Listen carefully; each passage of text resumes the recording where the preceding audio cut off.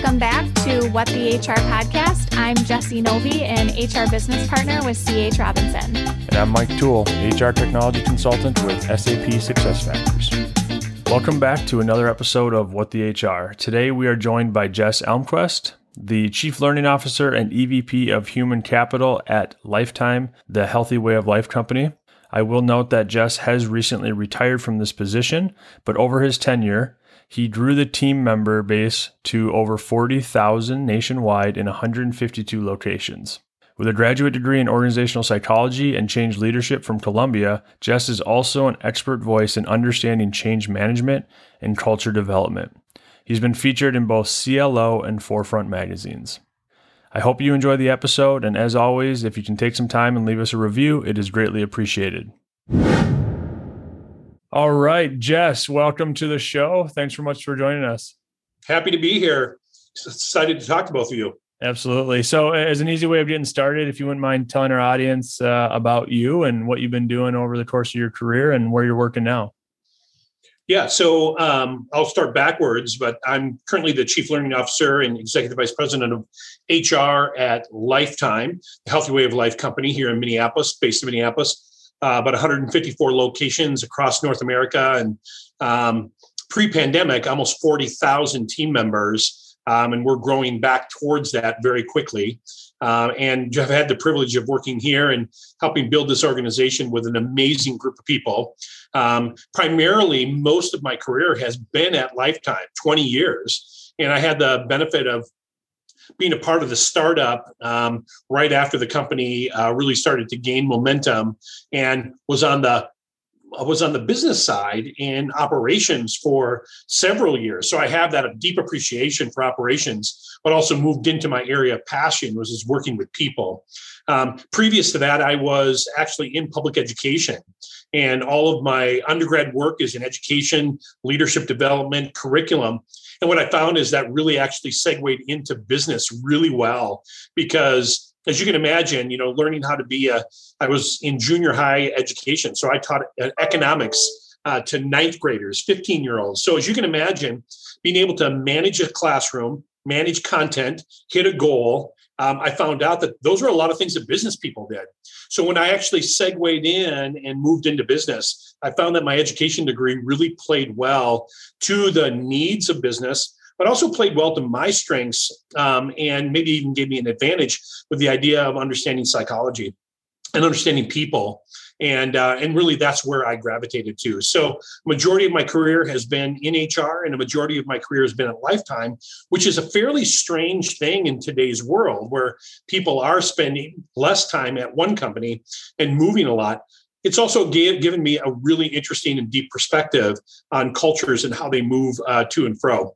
As far as education, I went to Bethel University here in Minneapolis for my undergrad, and I graduated from Columbia University in New York City with a organizational psychology degree. And so those are the areas of passion that I have. Great.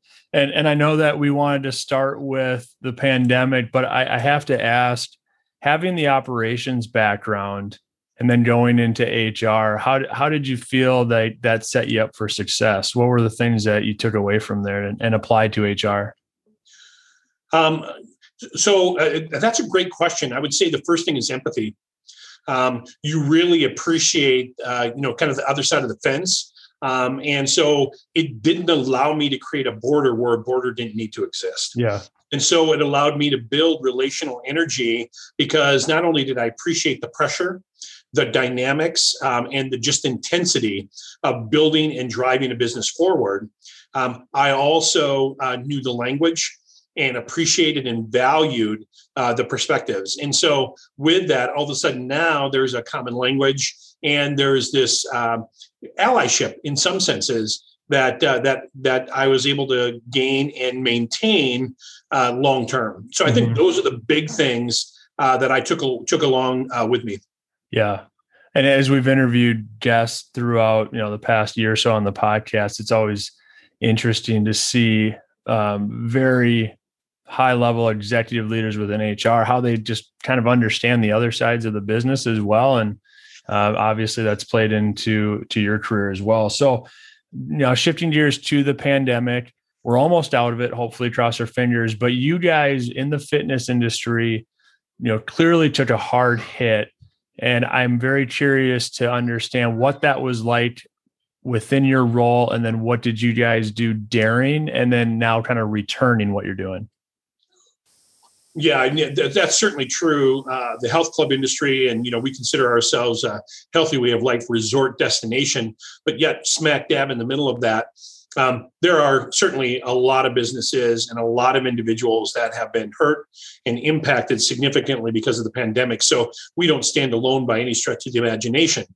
But actually having our business disrupted for some time last year, obviously, as you can imagine, was not only financially and operationally catastrophic for our team members, but it was also really impactful to our business itself. And so when we look at it, I think you're right. I think we're moving out of it, and our business overall is still being controlled and impacted by mandates that are critical to keeping people safe and healthy in different markets across the country. Some are lifting a little faster than others, but coming out of it, we do feel the tailwind, which is really nice because we've had pretty stiff headwinds over the last year. What I would say is there are rare opportunities for businesses that have grown year over year like Lifetime. We've never had a year where we haven't added to the top and bottom line of this organization. And so to have a year where we had a moment to actually reflect and contemplate, we had to do two things. The first thing is we need to make sure that our business was sustainable, that we were able to bring people through the storm. We talked about a metaphor a lot at Lifetime around we're on a ship together, and we're in the storm, and we're going to come out of this storm together. And that was a message that we communicated not only internally to our leadership team, but we communicated to our entire team member team. We are on this ship together. And so for us, it was that mentality of who are we as an organization? What are we all about from a time, talent, and treasure? And what are we willing to really commit to during this time where we're going to be asked to commit to significant things? The other part of it, though, was it was a time for us to say, in the midst of the daily grind of just trying to figure out what market is doing what city is doing what state is mandating what, we also had a time to sit and say, how do we want to be and who do we want to be coming back out of this? So we use it as an opportunity to rebuild, rethink, and remodel the mentality of what we're all about as an organization. So what I would say is Lifetime had the incredible benefit of being a very strong company economically.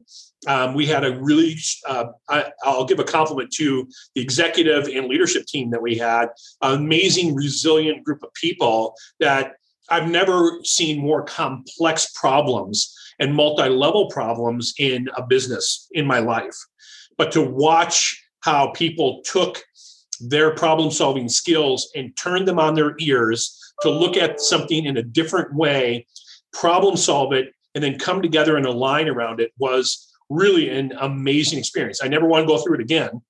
But it's been an amazing experience to watch the internal team and the strength of our team. So we have a great, strong company. We have an incredible leadership and a team member population that stood with us. And then on the other side of it, we have this brand. And we are incredibly proud of our brand in a very humble way. But this brand that people were saying, Lifetime, we're here for you. We're here with you. We're not going to cancel our membership. We're going to go on hold. And when everything's back and safe, we're coming back. And so coming out now, we have a momentum with our members and our team members. They're like, we're ready. Whenever you're ready, we're ready. Or whenever we're ready, we're going to be back to you. So the pandemic, really two big lessons. One, you got to figure out how to be resilient, and hopefully you're solvent as a company and you can weather this. And there are many companies in our industry that have not weathered it. And it's unfortunate because it's never fun to see businesses fail outside of their own control. On the other side, though, to be able to look at who we are and come out of it with a different intent and maybe a different perspective is a pretty powerful thing as well. So that's the general kind of thought around the pandemic. And there's some specific things that we did we can talk about, but I'll pause for a second and see if there's any thoughts that you have. Yeah, well, it sounds like instead of sitting back and licking your wounds, you guys took an opportunity in that slowdown to make some things better or learn from, past mistakes and then figure out moving forward, how do you be more agile in case things like this happen. And I can totally relate to the putting the membership on pause and I could not wait to get back. It's kind of a customer stress test too, right? When those sort of things happen, it really proves the value that you guys bring. I mean, like I said, we couldn't wait to get back, get our kids back to, dropping them off for a couple hours a day. So definitely understand that aspect of it. But I am curious, when things first started and you guys had to probably make some tough calls, I imagine, for sure, whether it's calls that you made or forced because of mandates, but you had to put some people maybe on the shelf. I don't know if that's the best way to put it, but, put them on leave for a little bit. How did you communicate that? And then what did you guys do to maintain the strong culture through that? Yeah, no, that's exactly the right spot to launch into kind of what did we do and how did we come out of that with, a strong team member population that was mentally ready to come back. And as you can imagine, our large format facilities that are 100,000 plus square feet with water, locker rooms, a lot of moving pieces, spas, cafes with, perishable goods across the board. These are not big engines that you can shut down and just easily reopen. It's not like you just flick the lights on and turn on the cash register. This was a monumental piece. So what we did is we hyper-focused. When the pandemic hit, we saw it surging into the States through New York, Pennsylvania, and we were impacted there. We knew very, very quickly that this was going to be a little bit more of a long, sustainable piece. And just like many companies across the country, we did end up having to furlough team members. But what we found out was this. The first thing we did is that when we did that, our CEO, myself, and our COO came out with a public video sent out to the entire team member population with the metaphor of the ship. We're in a storm and we're going to come out together. We're going to tell you that right now. And then to make sure you understand that, we're going to have to do some hard decisions about furloughing and things like that. We were transparent. The other piece, though, is that we also told people we are going to make sure that if you're benefited, we're going to maintain your benefits. If you're supposed to have worked over these last 2 weeks, we're going to pay you. So you're not going to just be left in the moment high and dry. So we did it through our words and our actions immediately. That was, I think, a critical thing as I look back in retrospect, is the immediacy, because we had no idea how long it was going to last. How big of a war chest do you need? We just don't know. But what we knew is we knew what we were going to do with our team members. We knew that we were going to do the best we could to treat them right and to make sure that the ship was sustainable and could keep afloat. And so what I would tell you is there are really probably 4 components that helped us get through the pandemic. One is communication, constant and continuous communication, to the point where I started a podcast called Open and Awake that was outside of Lifetime's intranet because we couldn't communicate with our furloughed team members through our normal physical channels based on employment issues and things like that. So I started a podcast so I could keep communicating to our team members and have continued that because it's really gained a ton of momentum and popularity. And so we did a lot of really interesting things. We shot a ton of videos. We shot like 125 videos from team members and what they're doing to our CEO, just making sure people knew and could see us and hear us, because we heard constantly your videos are helping us sustain and remember what Lifetime is all about. So communication was critical. We put our people first, truly in mind and in spirit and in action. We leaned on the culture that we had built. So we continued to hearken back to mission. We continued to hearken back to who we are and what we're going to do to sustain. The fact that we are performance-based. We reminded our team members and ourselves every day that we will make it through. And then the power of the brand. We continue to look and see, like you're talking about, Mike, I just couldn't wait to get back. I knew why I was at Lifetime, and it wasn't just because it was convenient. It's a part of my life. And that's the same for our members. Yeah, our team members, because our team members, they love being a part of Lifetime and the brand. They know that they're a part of that brand, and they build the brand more than I build the brand every single day. So I think those are 4 elements that we used as cornerstones to build the structure to support our team members. And then we took team member satisfaction surveys during the pandemic. And we actually saw our team member satisfaction increase. And it was the communication, it was the support. We had our bumps, we had our bruises. Reopening was difficult at times, and sometimes we had 3 or 4 days to open a club. Yeah. That was really hard. And safety, right? Making sure our team members felt safe. That's been a real battle, making sure that our members are doing what they need to do and all of those things. We've made it through, though, generally really, really well with a lot of hard work and persistence. Yeah. Well, that's great to hear. Jess, you have a question?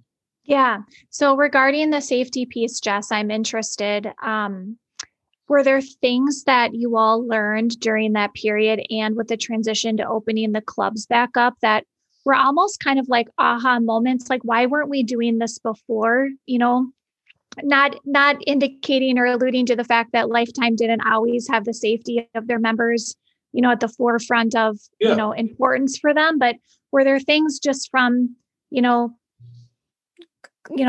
keeping things clean and things of that nature that, you know, now are in place and will probably stay in place even when we go back to our new normal?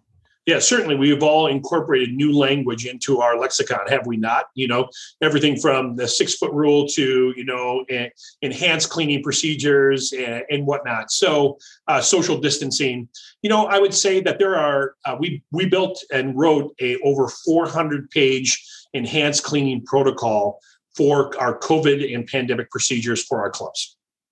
Brand new, and research-based procedures.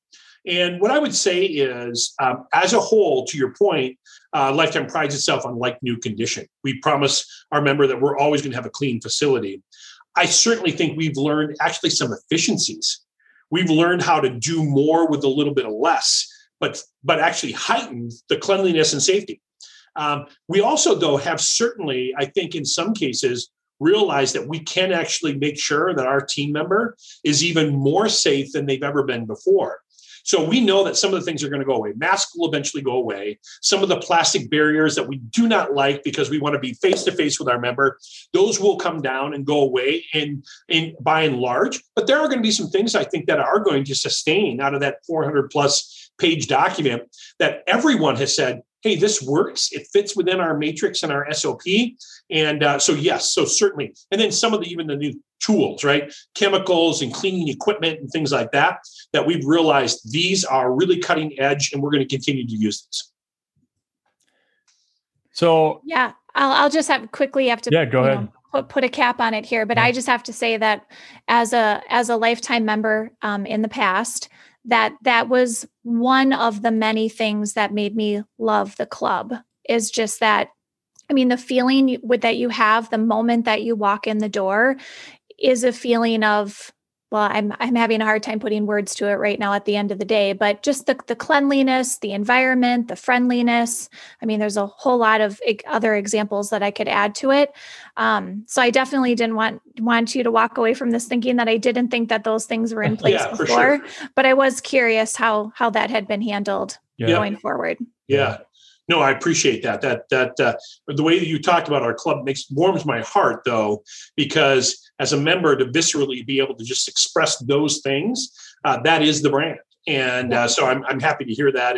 And certainly we should learn things from these new enhanced cleaning procedures. And we certainly have learned, even us who prided ourselves in cleanliness, learned things through the pandemic on how we can keep things even more safe, especially when we're talking about microscopic things, right? Yeah. Yeah. Absolutely.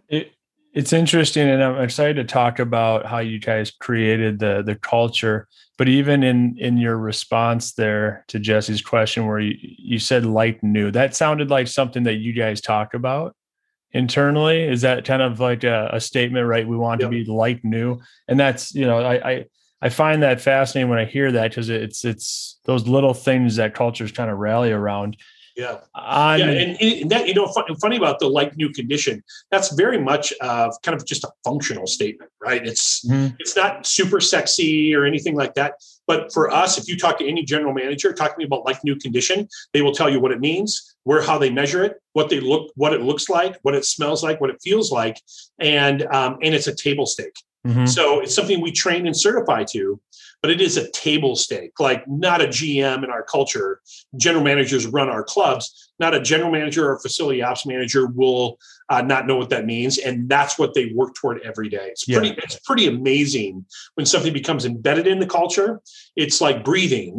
You just don't even think about it. It's like the air, and we expect air to be there. Yeah. Absolutely. And that was when you, like I said, when you said it, that's kind of how I took it, that it was a non-negotiable. Yeah. So really quick, I do want to ask about within the communication strategy, the transparency. You did the videos, you did the podcast, which is very refreshing to hear outside of, emails going out once a day, updating people. Had you always had that type of communication strategy where you did videos, or did you feel like in this moment that was the best way to communicate with your furloughed employees or current employees? Yeah, I would say, like Lifetime has its own studio because we do so much production as far as exercise and fitness and nutrition and those types of things. So we had the facilities. And we use the facilities more towards for Lifetime University and for like training videos and service videos for personal training. But as a whole, we had not used video as consistently as we found out that we could and should, as we did in the pandemic with other things, right? Messages from our executive team, news on HR. My senior vice president of HR would get on there on a regular basis, giving them updates around office openings or closures, benefits, how benefits could work, where they needed to go, what they needed to do. And then we'd have an easy to find downloadable PDF that help people have a little checklist so they can listen to the video, go through the checklist, and know what exactly they need to do. It was a new skill. It was a new muscle we were building. Yeah. And we found that to be something now that our team members expect and really enjoy. Yeah. Because they're connected, because you get to see the affect, because you lose so much with an email. You cannot express the emotion or the care or the thoughtfulness behind whatever it is you're asking. Although we still rely on email, we're relying less on that, and we're going to continue to use some of the other new tools and functions that helped us be successful. Mm-hmm. Absolutely. So as we move to kind of getting back to normal, I imagine, I'm not in the retail space or the health club space, but when you are in a building interacting with a lot of people, there has to be some angst amongst employees, right? To be in those environments. Mental wellness, mental health is, a top priority of a lot of organizations. And speaking with you earlier, that's no different for you guys. Can you talk about how you're addressing that as people return, and then just in general, maybe pre-pandemic, how you guys focused on mental well-being? Yeah, I think when we think about some of the benefits that Lifetime had walking into the pandemic is our founder and CEO and a few of us had been talking for some time around that as a team member, you get to be a member of the club. And so you get to use the club and work towards a healthy way of life. You can do that, from a physical standpoint. Nutritionally, you can do it. But we really were talking about the gap that we had in mindset. And how do we support, especially our team members, from a mindset standpoint? So we started concepting out what that would look like, and we created this idea called Lifetime Mind. And what we did is we built a program. We hired outside resources to come in and help us build a performance coaching program built on cognitive behavioral therapy around shifting your mind shifts your life. And in what we wanted to do is we really wanted to work on helping our leaders and our team members, benefited team members, giving them the permission to destigmatize and normalize the conversation around mental health. That we all want to work toward our mental health as much as we're working toward our physical health. And those pieces are critically aligned and they're connected, right? They're symbiotic to each other. And so we built and launched that program about a year or so before the pandemic hit. And when the pandemic hit, so our team members have access to a performance coach that's a full-time team member, coaches that full-time team members, and they can go through a process in a series of coaching conversations with them on making sure that they're optimizing their performance. So they can come in with something as simple as, I need to learn how to actually speak to my direct report in a more clear way so that I can advocate for self and my team. I get all, fuzzy in my brain and I don't know how to talk to them. Can you give me some of the tools and help me understand what's going on with me that I can't verbalize to my leader?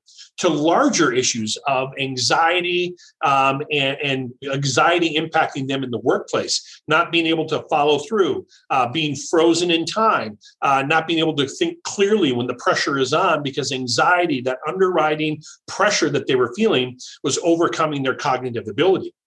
And our goal, we were hoping, we really hoped that we could get 3% of our population to take a hold of that. It took us less than a year to be over 20% penetration. So what we found is that our team members not only started to do it because they've been longing for it, they were willing to talk about it and then express their excitement about the advancements that they'd made to others, and other people joined in. So when the pandemic hit, we reoriented the coaching group to make sure that we were in not a maintenance mode, but in a more of a triage mode to be able to support and help. So we extrapolated and allowed anyone that was on the team, they needed a coach, they could actually get a coach.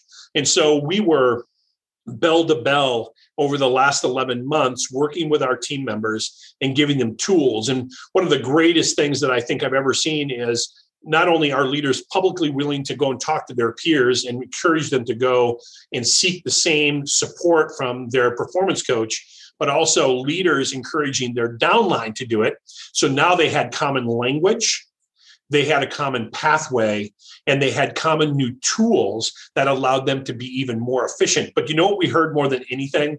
It wasn't efficiency. It wasn't more success. What we heard was we're happier. Yeah. And when we saw that happening, we doubled down and we said, you know what? Lifetime Mind is a program, not only that we can do here, but it's a program we can actually help other organizations build as well. But that destigmatizing mental health and that conversation, that is going to be, I think, a sustainable line. We go from covert to overt, right? So this mental health thing has been under the surface for so long in businesses and in life. I think what the pandemic has done is it's brought it to the surface above on the top of the table. And I don't think it's going anywhere. Mm-hmm. And so what that does, it allows us in human capital and human resources to say, we need to advocate in a different way than we ever have before and say, this is a critical function of HR, is the mental health of our team member, not just throwing an EAP at it when there's a crisis, but literally having a sustained program. Because what we do know is that mindset drives where we go and who we are. So mindset is a choice, and then you work the tools to get where you need to be, and then mindset takes you off. And that's going to be the difference. People coming out of the pandemic, especially companies, if the mindset's right and people are healthy mentally, sky's the limit. Yep. And so we believe that there's an advantage there to every organization, and Lifetime is certainly one that's taken advantage of it and supported their team members through the pandemic. Right. So what I love the whole everything that you guys are doing, but one of the things that I really want people to hear in what you just said, you guys rolled that out hoping that 3% would use it. I think we get way too caught up in the fact that, like, if we're going to work hard on a program, we need everybody to use it. And if they don't, then it doesn't matter. And 3% is all you guys cared about, is like that. That is success to us. We're helping 3% of our employee base, and it ended up being way more and probably will continue. But I loved when you said that, because it just goes to show, do the right thing for your employees. Yeah. Not everybody's going to take advantage of it. Yeah. But, set your goals. I don't know if that was a low goal for you guys, but it seems low when you hear 3%. Yeah, it was a benchmark off of a couple of other metrics from a mental health standpoint. Okay. So it was a benchmark that we thought was not reasonable, but we thought, well, we've never done this before. Let's see. But I will tell you, Mike, you just said something that our founder and CEO said. He said, you know what? this mental health thing that I'm talking about and scheming and dreaming up with the team, whether it works statistically or not, I'm not as worried about it. It's just the right thing to do. Yeah. That's literally where his words. It's the right thing to do. And so we're going to do it. And what we found is that doing the right thing, especially when it's programmatic like this, often you'll see the return by it being reciprocated and used in a real efficient and powerful way with the people that need it the most. Mm-hmm. Jess, can you talk a little bit more about the communication strategy around that? Because you mentioned EAPs, and there's a stat out there that like EAPs are the most underutilized benefit that any employer offers. And as an HR professional for 18 plus years, I can speak to that. And I still don't quite have my finger on why they're so underutilized. I'm not sure if it's we do a really poor job at communicating all of the components that are rolled up under an EAP. And some people think that they're just for this or they're just for that. Yeah. And, or maybe there's just this level of kind of anxiety of calling this 1-800 number and not really sure who's going to answer the phone, what questions they're going to ask you, what that process feels like. And so people just don't use it at all. So can you talk about the communication strategy and how you got people comfortable working with this, the coaches and such? Yeah, the MIND program. The first thing I'd say about EAP has a place.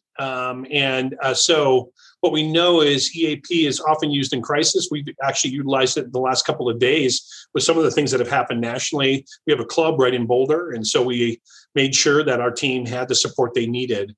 And so I think there's a place and a role for EAP. I do think that some companies check the box by saying they have an EAP. Hey, do you have mental health stuff? Yep, we have an EAP, check. And then that's it. So then it really becomes intent.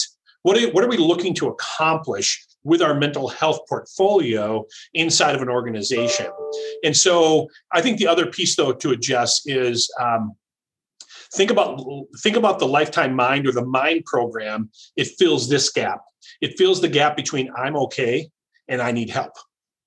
So that's a big gap, right? We live in that kind of gray twilight oftentimes of I'm not quite okay, but I'm not in crisis. And so what we're trying to do with the MIND program is catch people before they have a meltdown. That's kind of where EAP has been living and sitting, and that's okay. But we're in that middle spot. And what we're finding is that's when people have the cognitive ability to be able to say, I'm not okay. I'm not in crisis though, but I think I need a coach. I don't need a counselor. I don't need a psychologist. I don't need meds. I don't need any of that. What I do though is I know I need help outside of my own ruminations and my own stinking thinking or trapped cyclical thinking inside my mind. So what we've really tried to do is hone our message in there. And then inside of that, when you find the champions, I was mentioning it earlier, when you start having leaders that are not only willing to go into the program, but they go through the program and have such a radical change in their performance, in who they are, not only professionally, but personally. And then they get on a national call and say, I'm letting you know my name is Jess, and I'm in the MIND program. And this is what I was feeling. I had anxiety. I had a hard time focus during the day. And here's what the MIND program helped me do. I'm telling you, that just tipped the scale and it gave people permission to say, oh, if Jess can do it, then I can do it too. So it became a grassroots word of mouth because the program is so powerful. The IP behind what we're doing is really quite special. And so that's the piece that I think that's different is we're right in between I'm okay and I need help. We're in that middle place, and that middle place is a really broad array of people that aren't utilizing other tools and systems to get the support they need. Yeah. So are you guys able to do the MIND program because of resources you have internally or is that an outside company that you guys leverage? I'm thinking of a manufacturer listening to this saying, well, they have coaches, they're Lifetime. Is it internal resources or are these external? They aren't, when we, they are internal resources now. One of the other really cool pieces to the MIND program that, again, we can support organizations to help build this with them is we hired people to be full-time coaches for us. They are not sitting in a call center. They're literally a part of our culture. And so I think that is probably helpful, but they were not here. And we have some amazing coaches, a lot of people who are life coaches. They've gone through executive coaching and whatnot. Our coaches actually have more of a mental health background. They're not doing counseling, but they definitely have that skill set and that expertise that gives them that little bit of that cutting edge to what they're doing. Interesting. So what I would say to you, Mike, the real answer to your question is any company can do it if they have the will and they have the belief that mental health is important and they want to promote that. And certainly having a CEO and an executive team that said, yes, we're going to support it in time, talent, and treasure is a critical aspect of that. I don't know that it always grows and is successful coming out of the HR executive's office. I think you have to have that advocacy at the senior level. But there's some compelling evidence that are helping CEOs know that the amount of time and dollars it costs comparatively to the outcome, it's amazing. So it's the right thing to do, and it pays for itself, and then some. Okay, well then sign me up, right? Exactly. It's a no-brainer. We needed to do a little bit of that work. We didn't know for sure if that was going to be the case. We have seen it to be the case over and over again because we have over 2 years of data now. We know it works, and it's really changing people's lives. It's empowering people in a way that they've never been empowered before to really have command of how they think. And we know that that's a critical part of people's ability to manage their life. That's great. Awesome story. Very, very, I could talk about that more. I do want to go to kind of just the culture. And I think through the conversation, I feel like I know why your culture now is so good. Just, as we progress through this and the things that you're doing from, the CEO down to the employees. But I am curious, as Lifetime goes into becoming a lifestyle brand, was that the mission from the beginning, or was that something that changed, 10 years after Lifetime started? And how did you create that culture shift to get to where you are today? I know there's always room for improvement, but based on, everything we've talked about today, it seems like, you guys are in a great place. How did you get there? Yeah, that's the multi-billion-dollar question, Mike. And I would say that just like any organization, especially a startup like us, and there's some of those things you do just because it's just in your heart to do. And then you finally are able to name it 10 years later and realize, oh, that is actually a principle, or it is a philosophy that helped us become who we are. So certainly we had that startup energy and that passion. Our founder had that, Brian McCarty had that vision from the beginning, without question. He knew that he wanted to create an environment and built a mission around that. So our mission over the last 30 years is to be a entertaining, educational, friendly and inviting, functional and innovative experience of uncompromising quality that meets the health and fitness needs of the entire family. All of our team members know that. It's long, right? It's a long mission, but we know those things. We are entertaining, we are educational, we are friendly, we are inviting. And then we build our entire entity around it. So the mission is, there's really a kind of a 4-step dance here. You have to start as an organization. This is organizational psychology, right? You have to start with the transformational factors of who you are. So the first thing is, what are your external environments and what problem are you trying to solve? Then at that point, you build a mission and a strategy that says, this is our vision, this is our mission, and these are our objectives and goals that are going to come out of this mission, our why and our how. And we are absolutely firm on that. Passionate pursuers of being a mission organization. Then you start to build your organization and your leadership team around that. So the mission is critical. So that's number one of how Lifetime has done it. But I'll give you 4 words. It's mission, mindset, service, action. So that mission is critical. Then the mindset, you need to cast and hire to the mission. Find the people that are going to want to be mission-minded. So we cast, we choose, we certify. We don't want to just train you. Hey, you went through the class, congratulations. I want to know that you know how to treat a member. I want to know that if I go into a club in Birmingham, Alabama, or in Laguna in California, or up here in Minneapolis in our hometown, when you walk in, your front desk member service person is going to greet you the same way with the same level of interest and passion in who you are. Why? Because we have a mission. And our mission says that we're going to be friendly and inviting.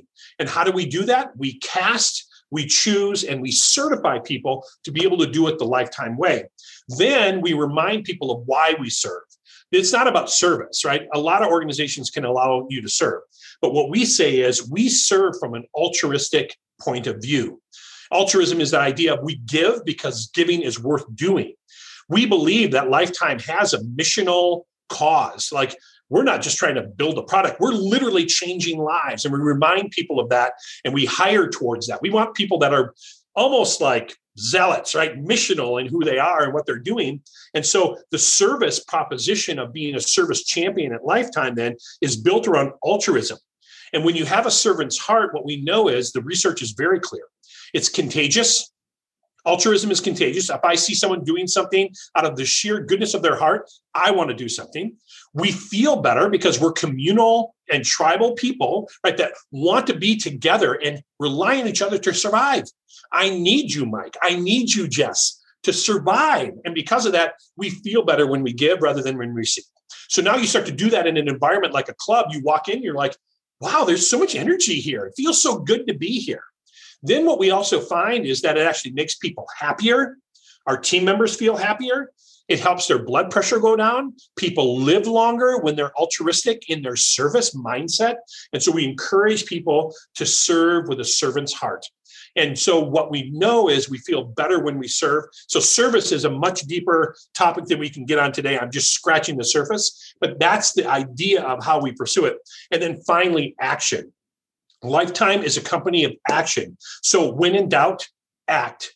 When in doubt, take care of Mike. Take care of Jess. What is your need? How can I take care of you? So we're going to be proactive rather than reactive. We don't do it all the time. We fail as a company at times, but that is our intent, is that we don't want to just kind of ramble around. We want to be intentional on how we take care of our members. So mission, mindset, service, and action, and then the power of moments, right? There are some moments that are more important than others. Chip and Dan Heath have a great book called The Power of Moments. And that research is really compelling around picking those pieces that matter the most to people and being exceptional at those. And Lifetime, I think we do a pretty darn good job. But again, we're never happy. We're always never resting on our laurels. We're always moving into action to see how we can improve and be better, because it's part of the culture of who we want to be as a brand. So when we think about culture, that's how I contextualize it as the chief learning officer. And then that extrapolates down into our hiring practices, our casting practices, as well as our training and certification practices into operations and our club ops. And our COO is, lockstep. And I'm a partner of his, really bringing a lot of what he wants to do to life. And so it's a really fun thing. And again, all the way back to having an appreciation and an empathy for operations and not allowing a border to be created between human capital and our operations team, and saying we are one team supporting an organization to do what we do. That is a huge element that you have to work really hard for. Absolutely. So there's two things that I want to follow up on what you said. One, everybody, well, I don't know about everybody, but most companies, when they're in their infancy, it seems easier to find people that are passionate about the mission. And then you start growing and growing and growing, and then you need people. How do you keep that fire within the individuals that you hire when you're in all these different states and, maybe not everybody's sitting in the headquarters? Yeah. So I would tell you, actually, that's where our mission was born.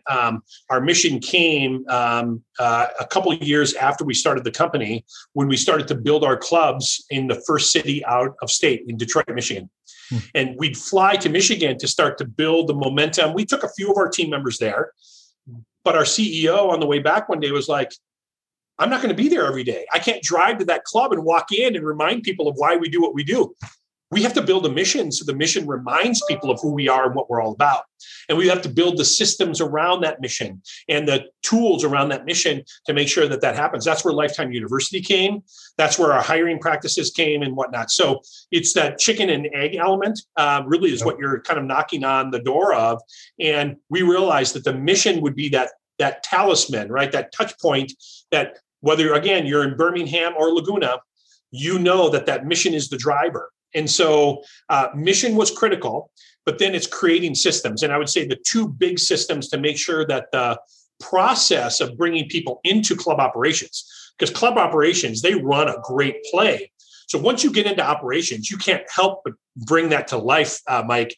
But we're responsible to make sure in HR that we give them the right tools to be able to do that. So that casting and certification are the two arms. And so you're not going to get in front of a team member unless you're certified, or a member unless you're certified. And you're not going to get hired unless you go through our hiring playbook process. And so our whole entire playbook is around, the theme is bring your personality to work. We want to be an inclusive, we want to be a diverse organization. So we know that we need you to bring your personality to work. How are you going to present yourself here? We also have these baseline areas of transactional elements that are critical to us to make sure that we're managing our work unit climate, that our individual needs and values of our individuals meet and actually align with our transformational elements up on the top of our mission and our values. So that has to be strung together. And we do that through our hiring and casting practices, our certification practices to manage that pipeline. So no matter where you are, you're being trained and certified in the appropriate way that's going to help the culture sustain and be consistent no matter how large we get. Mm-hmm.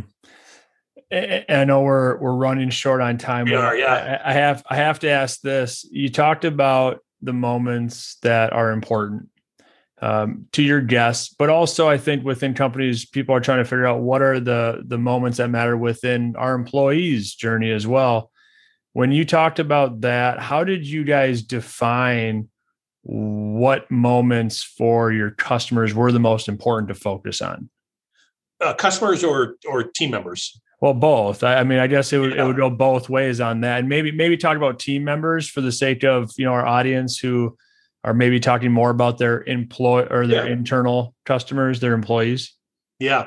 I would say data is critical to us. So we use the Net Promoter Score, which is used for a lot of customer satisfaction. We converted that many years ago into a team member satisfaction score. So we do NPS on a scale of 1 to 0. How likely are you to refer a friend or family member to work at Lifetime, and give us the reason why? We ask a number of other questions. So it's not a pure NPS survey, but that data has been critical because up until the time that we started to get enough data, what would happen is that like any leader, you go, well, where's the biggest concern? Where's the biggest red flag? And that's not necessarily always the moment that matters. It might be the one that's hottest, but it's not the one that actually moves the needle. So when we started to actually quadrant out the needs using the data, we started to look at what were the behaviors that were going to matter the most. And you know what we found out? Communication matters the most. Empathy matters the most. Those small little gestures and moments, recognizing birthdays and anniversaries, matter the most. Making sure that if you say you're going to actually talk to someone about their career, you actually do it. So we realized that the big red fire, 5-alarm fire bell was not where we should run. And we did that soccer herd mentality. The ball's over here. Let's go over here. The ball's over here. Let's go over here. We stopped doing that. We started looking at the data. Then we started to build policy and also obviously communicating with our leaders how critical it was that they address these things, because not all moments matter the same. And so that was where we really started to use data.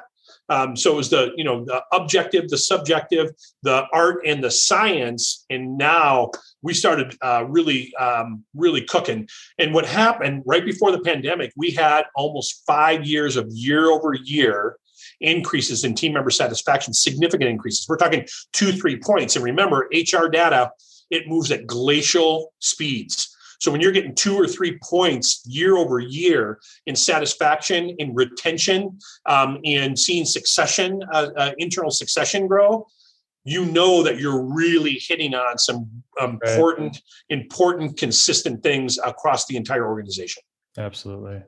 What I would say is that, just as important as mission is for organizations, I think mission is really important for individuals. And, one of the reasons that I'm in the HR space is because my mission since I was probably in college is I wanted to leave people and places better than I found them. And so I found that if I could do something that I had passion for under my profession, that mission has been the guide. And that's allowed me to be able to hunker down and stay at Lifetime, or to focus in on mental health and really make decisions. And so I'd encourage, people too, that's another area that if you can help and encourage employees to really think about their own purpose, and then finding how their smaller story fits into the meta narrative of a larger story, like a Lifetime or another really cool company, that can make all the difference in satisfaction long term. And so it really starts again with the individual deciding how they're going to approach the world and what they're going to bring to the world. And then from there, I find that the world actually opens a lot of doors. So it's been great being with you today. Absolutely. And for our audience, can you tell everybody how they can connect with you, whether social media or any other channels? Yeah, for sure. Yeah, you can reach me at jesselmquist.com. Jesselmquist.com is also a website. And then you can also look at my podcast called Open and Awake, and you can download that and join in any of the large platforms for podcasts. So I would love to have people take a listen. You kind of get an idea of what I'm thinking and what I think is important. Great. Well, Jess, thanks so much for joining us. It's been a pleasure. Yeah. Likewise. Thank you. Thanks, Jess. Thanks, Mike.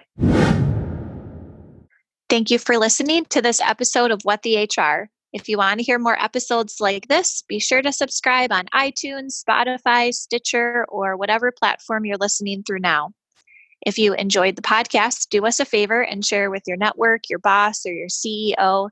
Help us get this podcast in front of anyone who wants to know what HR looks like when done well. Also, if you have any questions for show topics or people you'd like us to interview, please email Mike and I at podcast@tcshrm.org. That's podcast@tcshrm.org.